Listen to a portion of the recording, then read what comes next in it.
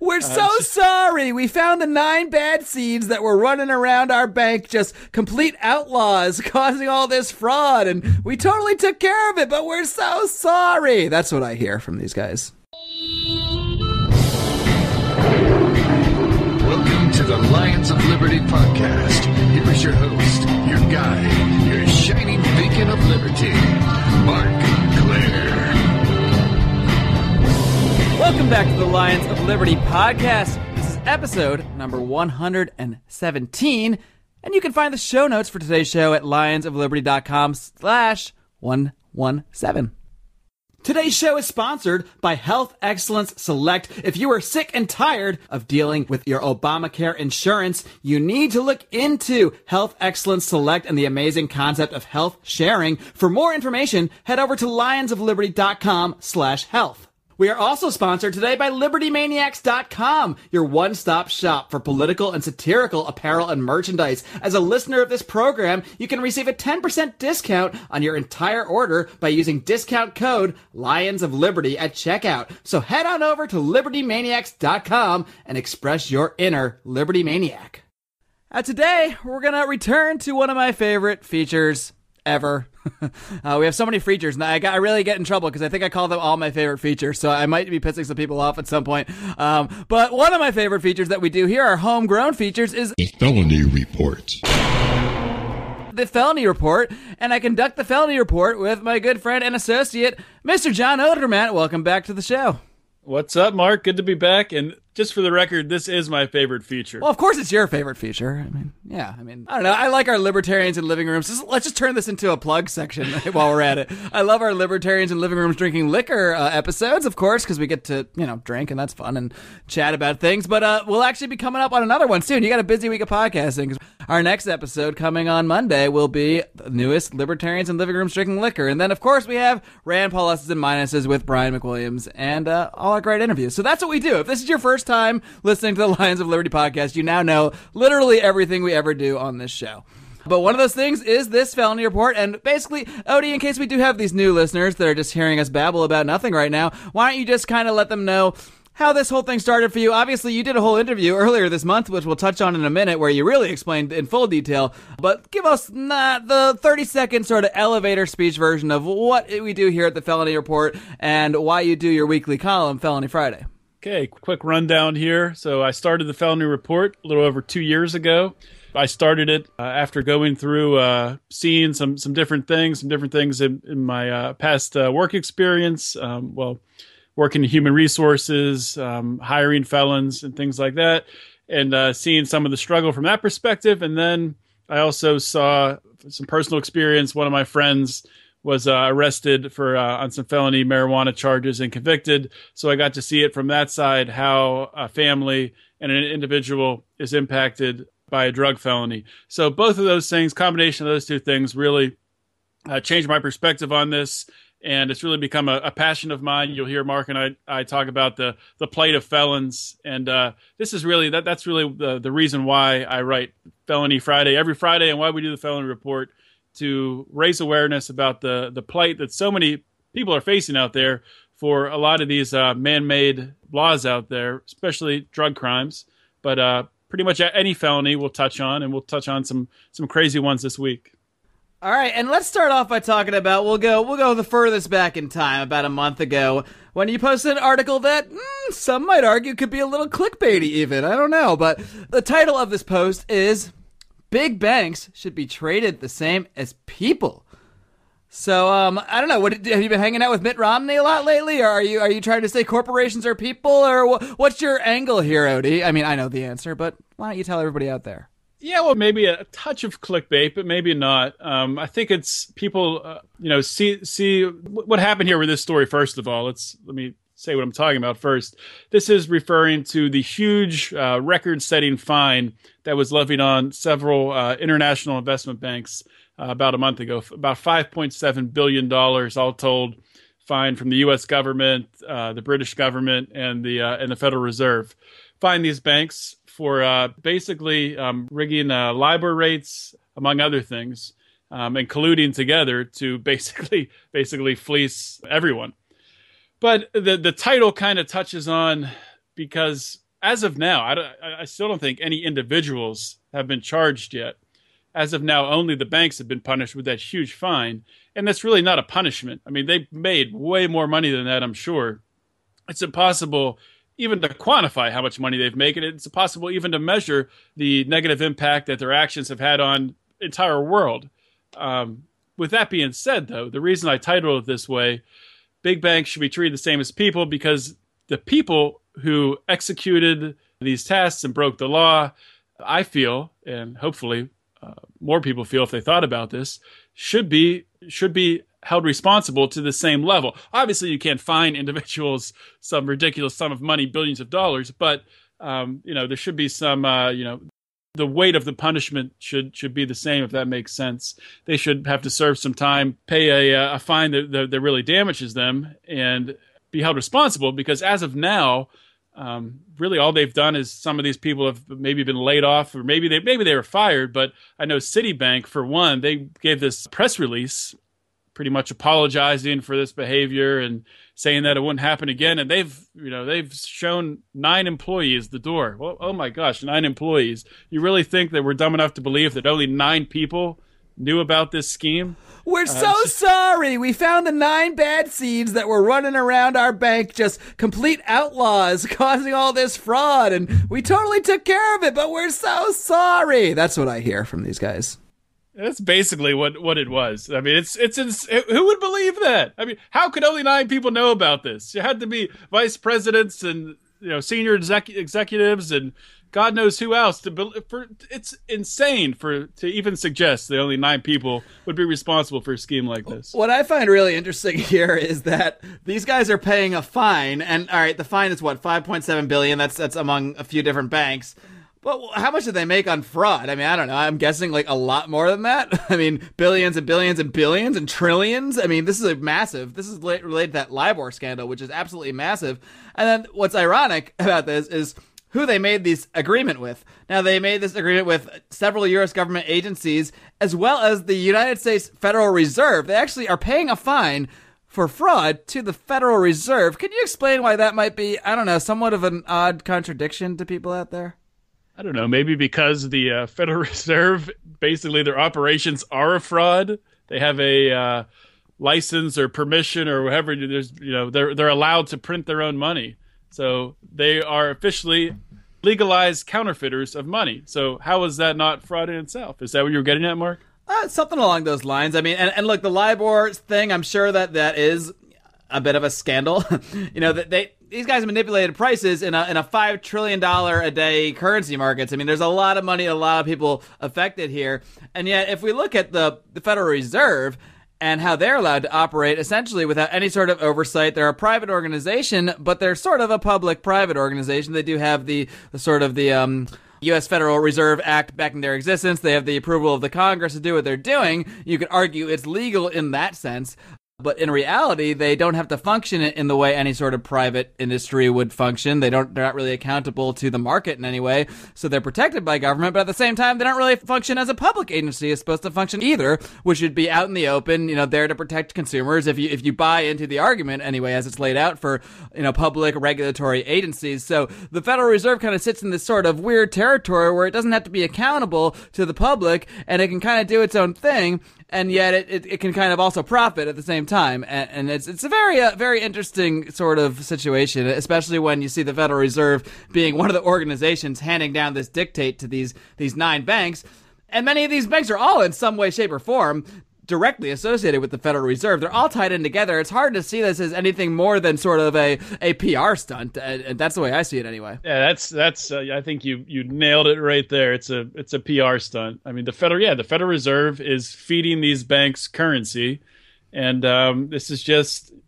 Who's to say they can't go around the back door and just give them the money right back? That might have happened. You think they're handing like as soon as the fine gets paid, there's a guy like walking out of the back of the Federal Reserve with a briefcase, and he's meeting some Citibank executive in the parking lot with a briefcase, just giving all the money right back. Who the heck knows? I wouldn't put it past him. That's for sure. That's what I want to believe happens anyway.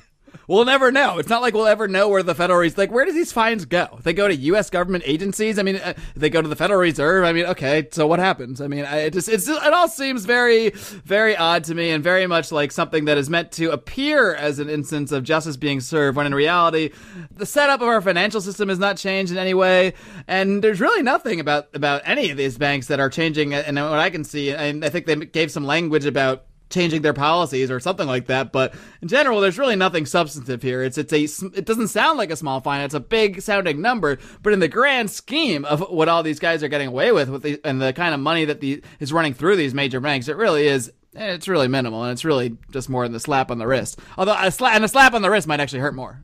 That's a good point. I mean, it does sound like a big number, sort of, but I mean, these big numbers, billions and trillions, they've become like, you know, it's thrown around so much, but you're talking about the national debt, and you're talking about different bills, and Rand Paul's recent flat tax proposal. You know, it was said that he was underestimated it by $1 trillion. I mean, people just kind of throw around these things. Yeah, he said it would be over $2 trillion in tax savings, but the actual number I believe was like $2.9 trillion. So he really, and most people would round up to say $3 trillion because you want it to sound bigger. Like, look at my $3 trillion tax savings. But he's actually kind of underplaying his own plan. But it just goes to show how like silly trillions even is nowadays, where you can just estimate over $2 trillion, something like that. It's only almost another trillion. You'd think you'd want to hype that full number up, yeah. But I guess a trillion here, a trillion there. What's the difference nowadays? He could have just said 2.9. I guess that was too hard. I guess so. I hear Americans don't really like decibels and stuff like that. That's been tested by the polling data. Yeah.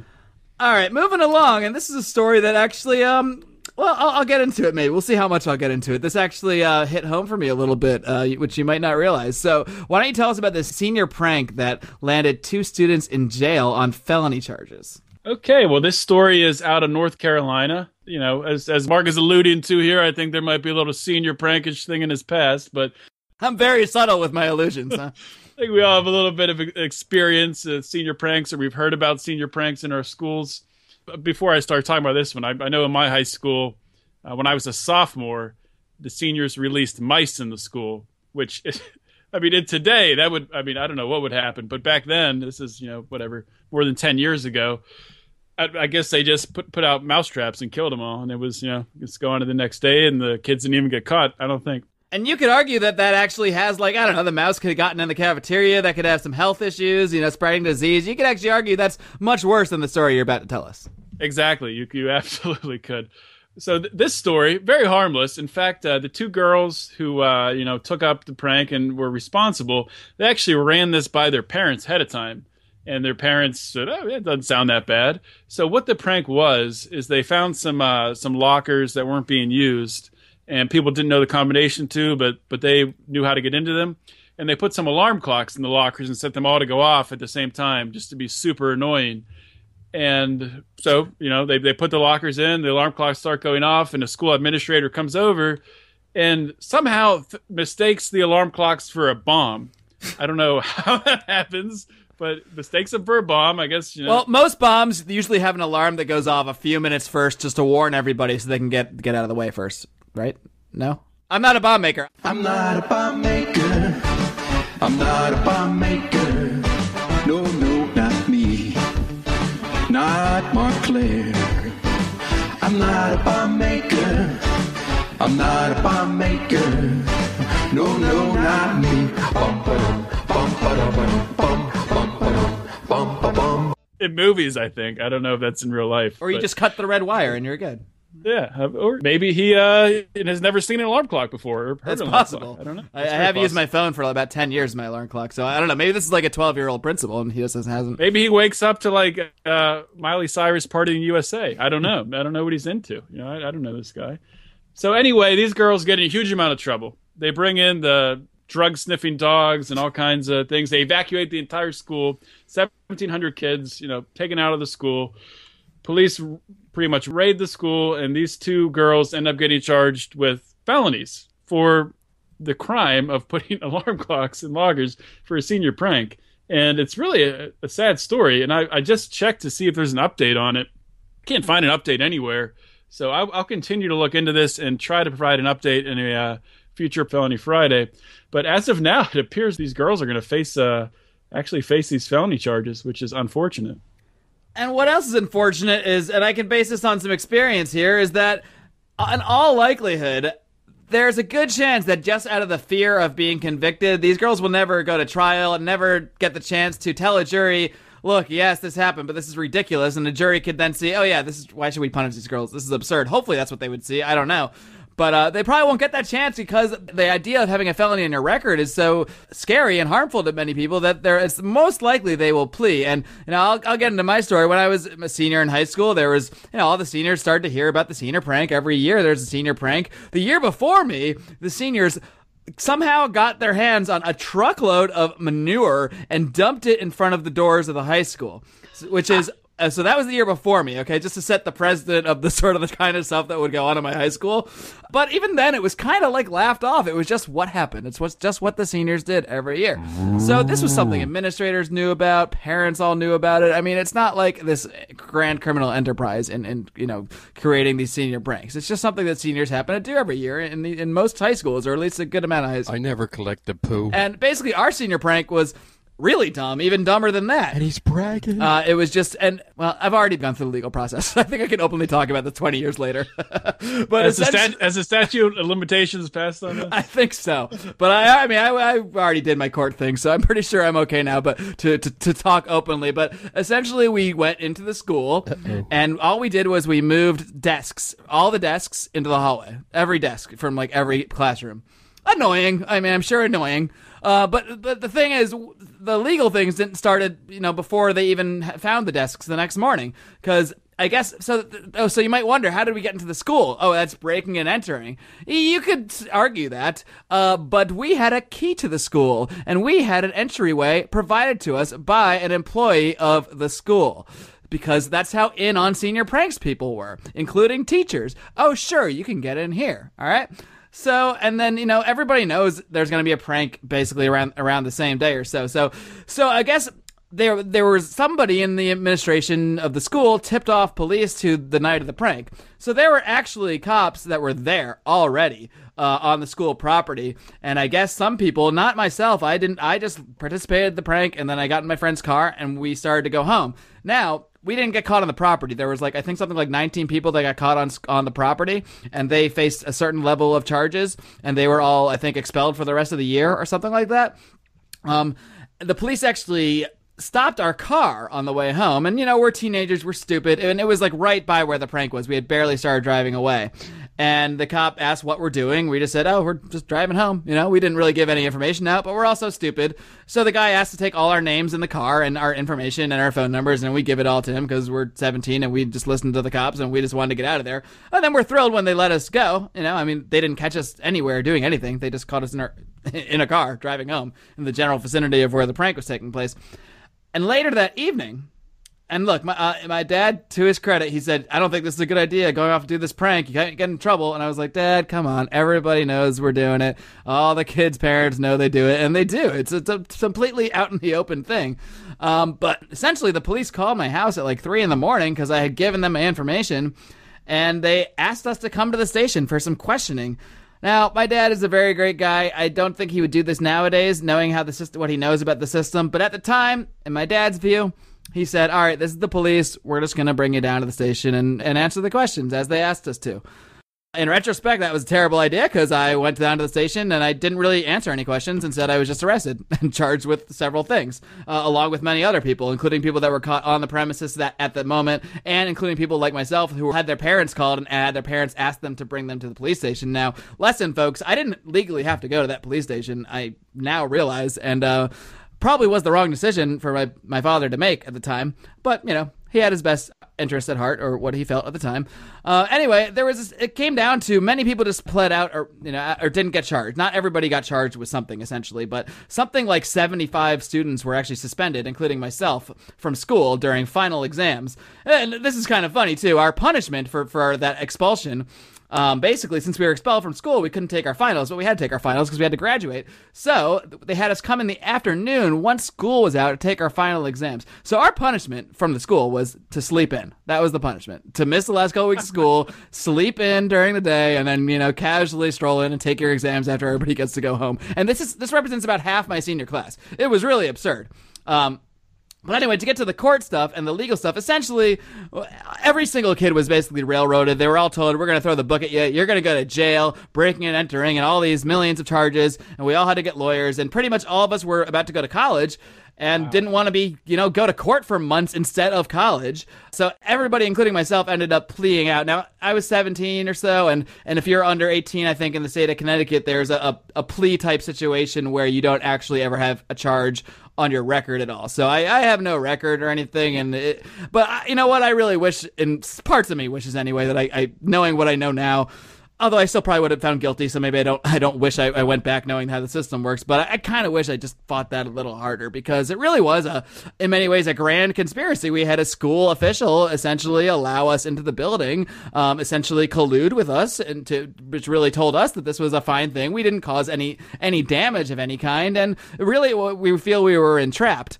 And my father had several meetings with the principal to make clear that he was not thrilled with him and would not be supporting him in any way in life. There were people in my class who wanted to turn our backs on the principal during graduation, but we ended up not doing that because we didn't want to make more of a spectacle out of the situation. But this is a big controversy in my town in New Fairfield, Connecticut, for months and for a whole summer over this thing. Anyway, I just had to share that. I got to ask a couple questions. Oh, yeah, please interview me now. Sure. Okay, so I'll be curious to know if classes after you, if they continue doing senior pranks, or did this, scared the shit out of the next couple classes and they stopped senior pranks. That's a good question. You know what? I actually don't know, because I went to college and I did live back in my town again for like a year after that, but I never really gave it any thought. I just kind of put the idea out of my head. So maybe I'll do some research into that and find out. I imagine if they weren't done altogether, they were turned into something so silly and innocent that it would never cause a problem. I have to imagine it scared some people away. It would scare me. I would never tell people to do a senior prank again. It's not worth it to deal with the law or what have you. And my other question is, the teacher or administrator who gave you access, was that ever everything? Did anything happen to him? No. Was that made known, or? Absolutely not. No. That was more of a. Maybe if anyone went to trial, that could have come out in court. But what? What they? They're not going to suspend the teacher. There was no evidence of that, other than that I know it, and that many other people in my class know that too. So it is hearsay, technically, I guess. But it's so silly looking back. But it was so well known that there was going to be a prank, and it was something many teachers would joke with us about, talk with us about. It seemed to us that it was totally accepted that this is what we do. So, and then it was really just a new principal, and I think a new principal got wind of this and wanted to, make his name in town or what have you. I guess that's how you make your name in the principal world. And he, I guess, had tipped off the cops and asked them to come be at the school that evening. While on the other hand, we think that we're all basically given permission to do this because we have, several teachers, one that directly supported us, but others that sort of tacitly supported us as well. Mm-hmm. So I don't know. The whole thing was pretty silly, but the idea that we all had to spend thousands of dollars on lawyers and, some of us really were just corralled into this.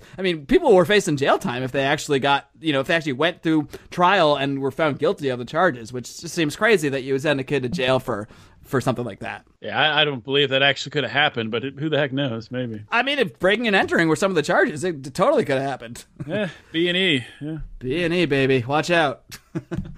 All right, let's see. What else we got going here? So you actually had an interesting appearance yourself. I guess this is not the only show that you go on to talk about these issues. You were recently, and you put out a post all about this, you were recently on the Michael Santos program known as the Earning Freedom podcast. Michael Santos is, of course, a past guest on this show. I've been on his show as well. Why don't you briefly, once again, maybe as briefly as you described your Why You Do Felony Friday at the top of the show, why don't you give us briefly the Michael Santos story and touch on a couple things that you talked about on his show? Yeah, so as Mark said, I am active on the podcast circuit, so if you want to get me for an interview, I'll appear on your show. But I appeared on the Michael Santos show, and Michael was a past guest on Lions of Liberty podcast. I think that was episode 93. Yeah. And then you were on his show like 5 minutes after, but it was episode 94, I think. So Michael's You're correct. Michael's an awesome guy. And we will link to all this stuff in the show notes of the show, lionsofliberty.com/117. Proceed. I highly recommend listening to his Earning Freedom podcast. I mean, he gets great guests on there, a lot of former felons, people with stories, overcoming a lot of adversity, some amazing stuff. Michael himself, you can go back and listen to his interview on the Lions of Liberty podcast to get the full story. But he was convicted of cocaine trafficking when he was in his 20s, was facing a life sentence.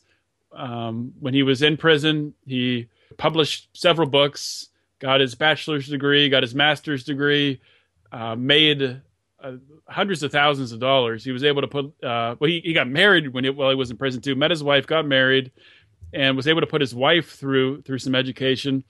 And he was able to get his sentence taken down to 26 years. So from life sentence to 26 years for good behavior. And then this is the most amazing part to me, maybe not the most amazing, but surprising. It's like 17 days or 2 weeks after getting out of the system, he was invited to be an adjunct professor at San Francisco State University. So this is a former felon who was in jail for trafficking cocaine, and he's invited to be a professor. It's just an amazing story. He's a great guy, and I really recommend listening to his Earning Freedom podcast and definitely my appearance on his show, of course, and his appearance on the Lions of Liberty podcast. Good stuff. And yeah, and I highly recommend that episode, of course, and we'll link to that one in the show notes too, your episode in the Earning Freedom podcast. Well, I just want to hit on one thing, and you guys talked about a lot of issues on the show, and Michael Santos is an amazing guy. The fact that this man spent 26 years in prison and emerged as a millionaire, emerged as someone who had a job opportunity awaiting him at a university. He did all this by pursuing a great life in prison, and by focusing on making himself a better person, by focusing on building a support network outside of prison, and basically doing the exact opposite of what prison essentially wants people to do or cares about what they do, because prisons do not foster an environment where you care about the outside. I mean, prisoners are even told when they try to better themselves that we don't care what you do on the outside. We're here to deal with you during your time here, not to prepare you for outside of here. But the problem with that is that's why so many people find themselves back in prison, because they aren't getting prepared for being out of prison. So they get out of prison, suddenly they have no support network, they have no job, they have no way to get a job because they have a felony conviction on their record, and a lot of employers won't even hire you in the first place. Can't get a gun to defend themselves either. So now these guys are in a tough position where almost turning to a life of crime is the only option left, and that's why there's such a high recidivism rate. So, Michael Santos is an amazing exception to the rule, and I hope anybody going to prison will listen to his story and take a lot of his advice. But at the same time, it really shows us why our prison system is so horrible in so many ways, because it's really not about justice. It's really not about making, society better. It's not about rehabilitating people, that's for sure. But if we are going to have a prison system run by the government at various levels, it should be about that, really. It should be about fixing the people. If you think that someone can go from criminal to, I guess, good person, if that's the idea, then that is what prisons should enable people to do. But they really don't. Really, they just lock you away and throw away the key until it's time to come out. Yeah, and just to add something to that, and finding a, quantifiable way or some way to determine that someone has been reformed and has been rehabilitated, so they're not just continuing to spend time in prison when they could be contributing to society. Like Michael Santos, he didn't need to spend 26 years in prison. He was just, that was what his sentence was. If he could have gotten out earlier, I'm sure he could have impacted society much more quickly in a positive way, even though while he was in prison, he was already doing that. Exactly. Now, moving on to our last issue we'll touch upon here, and you just wrote a little article to sort of remind people about Proposition 47 out here in California, and to remind them that the clock is indeed ticking for people to file petitions. Now, for people that don't live in California or might not be aware of what this law is, why don't you just touch quickly on what Prop 47 is? Okay, well, yeah, Prop 47, of course, passed in November of 2014, and what it did is it really changed the drug laws around a little bit and sentencing for drug laws. So Prop 47 is also known as Safe Neighborhoods and School Act. There were three major changes in the law. first change reclassified drug possession offenses to make them no longer a felony offense. The second allowed for defendants who were already in prison for a crime that they could reduce their felony charges to a misdemeanor under Prop 47 through a petition. And then the third one was for felons who had already served their time. Someone like a Michael Santos could reduce that felony charge that they'd already served their time for down to a misdemeanor. And that's important. I mean, some people might look at that and say, well, if they've already served their time, why would you want to do that? I mean, I think you'd want to be able to get your rights back and be able to get your gun rights back, your voting rights back, and be able to participate more in society as a free person. I mentioned before that the need to file a petition to trigger the second two options for if you're in prison serving a sentence or if you've already served your sentence. That window to file a petition expires after 3 years. So you only have until November of 2017. And maybe this is widely known in California. I don't know, Mark, you know better than me, you're out there, but this is the first time I heard about this. So I just wanted to, write a quick piece on it and try to get the word out there. Yeah, I mean, I think among the politically active anyway, Proposition 47 is pretty well known, but I hadn't heard about this deadline either. I just thought, well, the law changed and, everybody's all set. I didn't even know you had to go. I mean, I guess it doesn't make sense that the government's not going to be the ones that go around picking people out of prison and saying, hey, you're not a felon anymore. Let's go home. Like, yeah, I guess it does make sense. It might have been too idealistic to think that the law can just pass and everyone just magically has their status changed. So, yeah, it's the first I heard of it, so I hope we can help get the word out about that, about the fact that people that are in that, and many people might have a 20, 30-year-old felony that this applies to. I mean, I'm not sure how far back people can go to have the petition actually affect them, but there's only one way to find out, and that's to apply. So if there's any chance that you have a felony drug possession in, or any kind of conviction along those lines in California, you owe it to yourself to look into Prop 47, look into how it applies to you, and, hopefully we can help some people. Now, John, I don't know if you had a chance to listen to my latest podcast, or at least my rant at the end of the show. Did you get a chance to hear my episode with Chad Peace and the attached rant at the end? I did. And you asked me to listen to a little bit ahead of time to make sure if you thought maybe it was a little bit, maybe too harsh, a little bit, maybe too truthful, or maybe not. Truthful is not the right word. But yeah, I thought it was needed and refreshing, and it probably needs to be expanded on more in writing, because it's a lot of new ideas. You're gonna put me to work now, huh? Yeah. No, I agree. So. We need to expand on all this stuff, but just to touch base, and if you didn't listen to that rant, well, I posted it actually separately on YouTube as well, so I'll post the whole thing in this post. But then you can also go back and listen to the last episode 116, and basically I just we were talking about politics, and I had some conversations, I guess, on Popular Liberty and some other places that but it's not just one guy I'm talking about. I've seen this kind of comments from libertarian circles for years and years and years. The idea that we need to retract from politics and that you shouldn't participate in politics, or as Jeffrey Tucker might say, politics is so boring, but guess what? Politics is where this stuff takes place. And yeah, there's tons of corruption in politics, but guess what? Prop 47 was passed through politics, through participating in politics. Human beings wrote this legislation. Many people, our good friends of the Drug Policy Alliance, were instrumental in crafting this, and human beings went to polls and voted in favor of it. And this law will clearly, it's one of the most clear examples I can see, help people. It will clearly get many people out of prison. It already has. Many people have been released from jail already. This is not like a theory. This is actually occurring. If you only had the one felony conviction for a drug crime and no violence, well, now that felony conviction can be brought down to a misdemeanor, which means you have all these rights restored. You can now participate in the process yourself. You can now vote again. Well, you know who I want voting more? People that are affected by drug laws, that are going to go back and vote against more drug laws and vote for more things like Prop 47. And I just think it's essential. I will try to hold myself back from going on the full rant again, but what do you think about that? I mean, do you think it's just something we need to be tackling head on more? This idea of, what's the point of being a libertarian and believing in justice and believing in a better world if you're going to tell everybody out there to just retract from the political arena, let it be Jeb versus Hillary, and we'll just go off and, I don't know, build Silk Road and live in the wilderness and do our own thing? This isn't the most eloquent way to say this, but the argument to retract from politics and, for example, not to vote for Prop 47 because it's not perfect, it's just stupid. I mean, it's a stupid freaking argument. That's as eloquent as it can be, because it's stupid. You're right. It is. I mean, vote, in favor of Prop 47. Get these people out of cages. Change these laws. people in Colorado were able to legalize marijuana, same in Washington and Washington, D.C. and Alaska.